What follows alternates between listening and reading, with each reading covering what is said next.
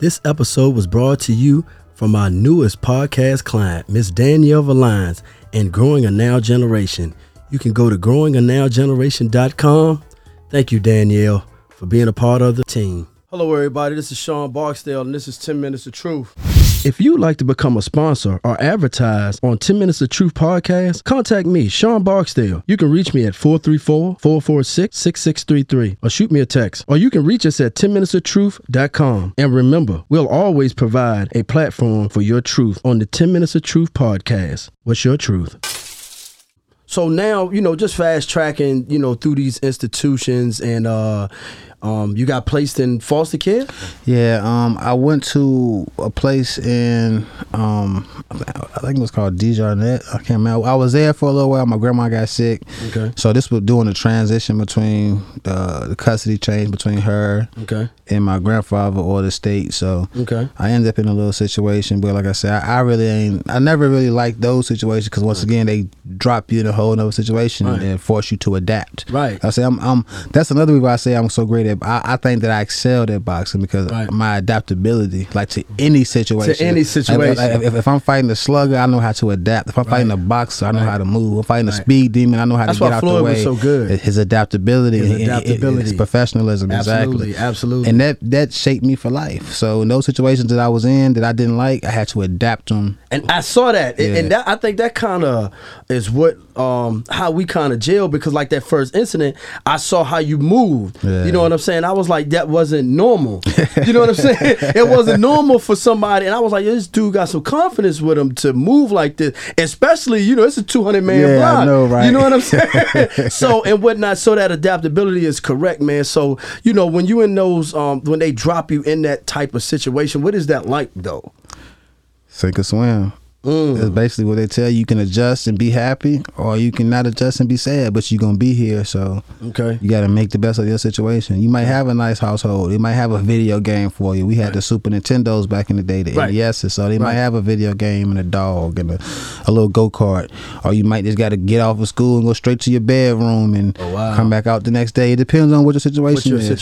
So like I said, I can't speak on everybody. I can't speak on everybody's situation because there's some truly genuine people in the world. Right. But then again, there's some people out there just for that little $800 check, that little $1,200 check per kid. So, and that just starts a whole nother pool of things that happen. Right. Because some people, when you threw those numbers out there, that's a nice little piece of change for a person. Per kid. For a kid, it's not even going to ask you for nothing. For a kid that don't need nothing but a pair of shoes, if you decide to get them for them. But other than food, you get 24 pack of oodles and noodles. Exactly. And, what I'm saying? Now you got 6 kids, and you get 800 minimum a piece. Wow. And sometimes you get lost in the number. They might have started with good intentions, but after a while, you might just become a number. Unless you might have a favorite. You might like him a little less than him, or this, that, and third. But it's a wash. It's a gamble. And it is. And, people get institutionalized on either side. Yes. We get institutionalized from our side, but the people that's doing it get institutionalized too. For instance, I was at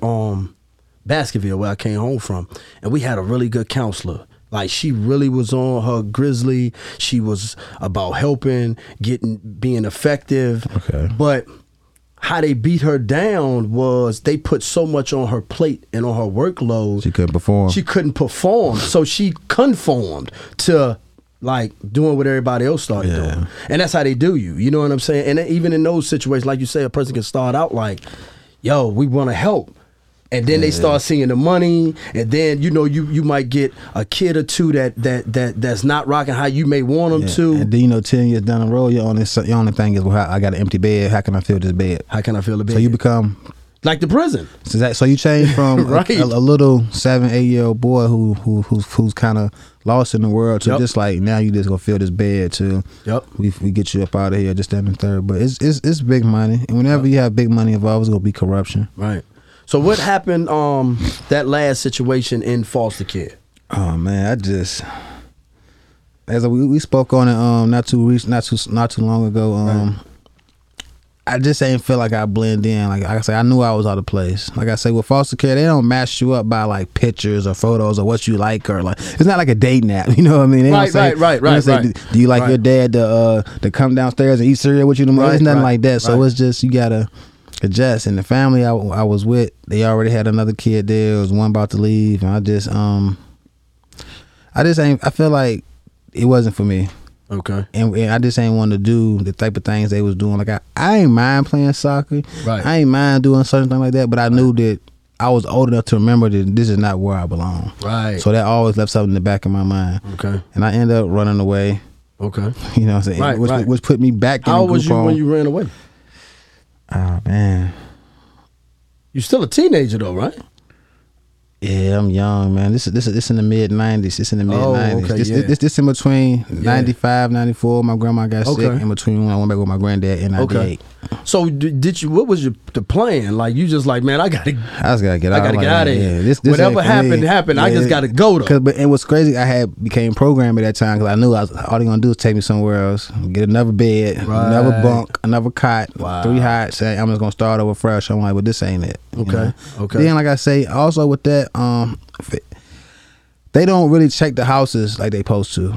Right. Like to say, if a female was getting child support for her kid, they don't never go to the house and make sure she using the money right. They don't make sure that she even got the kid. Right. So I had to say this: they have different disciplinary tactics. Some families might put you on bread and water. Some families might lock you in a closet or have you on dark time or something like that. But like it's nothing to do for you but to tell a social worker. And then once again you're a troubled youth. So anything that you say is questioned. Right. You could say they hit me upside down by my feet and I let all the blood drain to my head till my eyes turn red, and it's questionable because you're a troubled youth. You're a troubled youth. So it's a lot of holes and stuff in there because people, you literally can get lost in that system. Like it can swallow you up, but you can become used to the structure. Right. So when you get out there on your own and you 18, 19, 20, 21, you don't know how to adapt. You don't know how to move because there's nobody on your back telling you dinner at 5, showers at 8. Yeah. Same thing with prison. So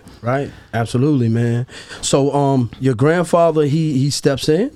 Yeah, he did. He did an amazing job. He came in and it was crazy because I didn't know my grandma had passed. They didn't tell me because they knew I was going, I was going to turn green like the altar. But what he did was he came to me and asked me. It's crazy now I think about it. He came to me and asked me, he said, what would you do if something happens to your grandma? And you know what I said? I'm going to tear it up. Yeah, right. So he was like, okay, cool. And then I just left. He never said anything else about it. So when I got released from there, I'm in Richmond. When I got released from there, my granddad came and get me. I couldn't go to the funeral because I could only leave for 24 hours. Okay. So, Richmond, drive there and drive back. My granddad was like, it's too much for him. His wife just died. Right. So I ended up getting released to him like a month later. I'm going to the house. I'm ready to see my grandma. I ain't saw her in a while. I get to the house. They take a turn, take me to my aunt's house. She tell me my grandma dead. Wow. So then at first I was mad.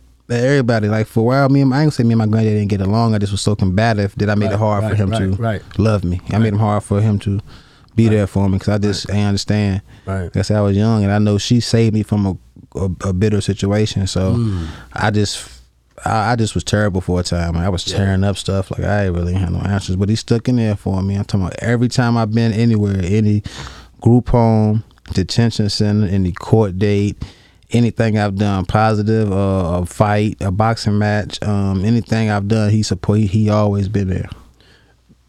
I mean, that's amazing, man. And I'm not gonna say they don't build men like that, because I would hope that I would be, have a fraction of that in me. Right? Yeah. You know what I'm saying? But to not be, blood, and to do that is phenomenal, man. Why you think he did that like that? To this day, I really don't know, but I can say that that's the only man that ever called me son. So I really don't know. Like I feel like he really just took me under the wing like I was his son. Like I don't know the relationship with him and his son, if it was good when they was younger coming up, but like I remember going to the father-son ball back in the day, which was like in the 90s. I remember that. I remember showing me all type of things, and like I spent a lot of time thinking about why I didn't have a father, but I never realized like that was my father. Right. In all sense of the word. Absolutely, man. I know for myself, it was intricately important for my grandparents to see me succeed coming home. You know what I'm saying? I knew that they were older.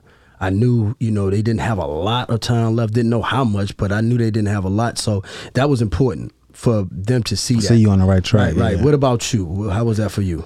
I felt like he seen me come from like just a ball of rage to me getting some type of business about myself, to me trying to do the right thing, to me trying to get myself together and to go to work and punch the clock. So he seen the transformation. So before, like I say, I work right now, and he was so thrilled to see that I went from being so loud and combative and rowdy to I'm calm, I go to work, I maintain a schedule, I'm married now, like I do things of that nature. So I think he was proud of the man that I became. Right on, man.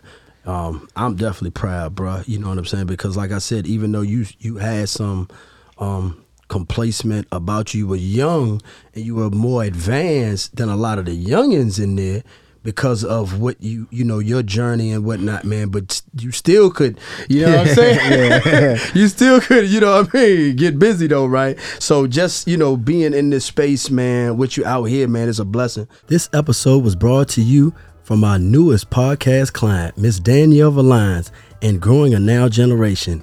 You can go to growinganowgeneration.com. Thank you, Danielle, for being a part of the team. If you'd like to become a sponsor or advertise on 10 Minutes of Truth podcast, contact me, Sean Barksdale. You can reach me at 434-446-6633 or shoot me a text. Or you can reach us at 10minutesoftruth.com. And remember, we'll always provide a platform for your truth on the 10 Minutes of Truth podcast. What's your truth?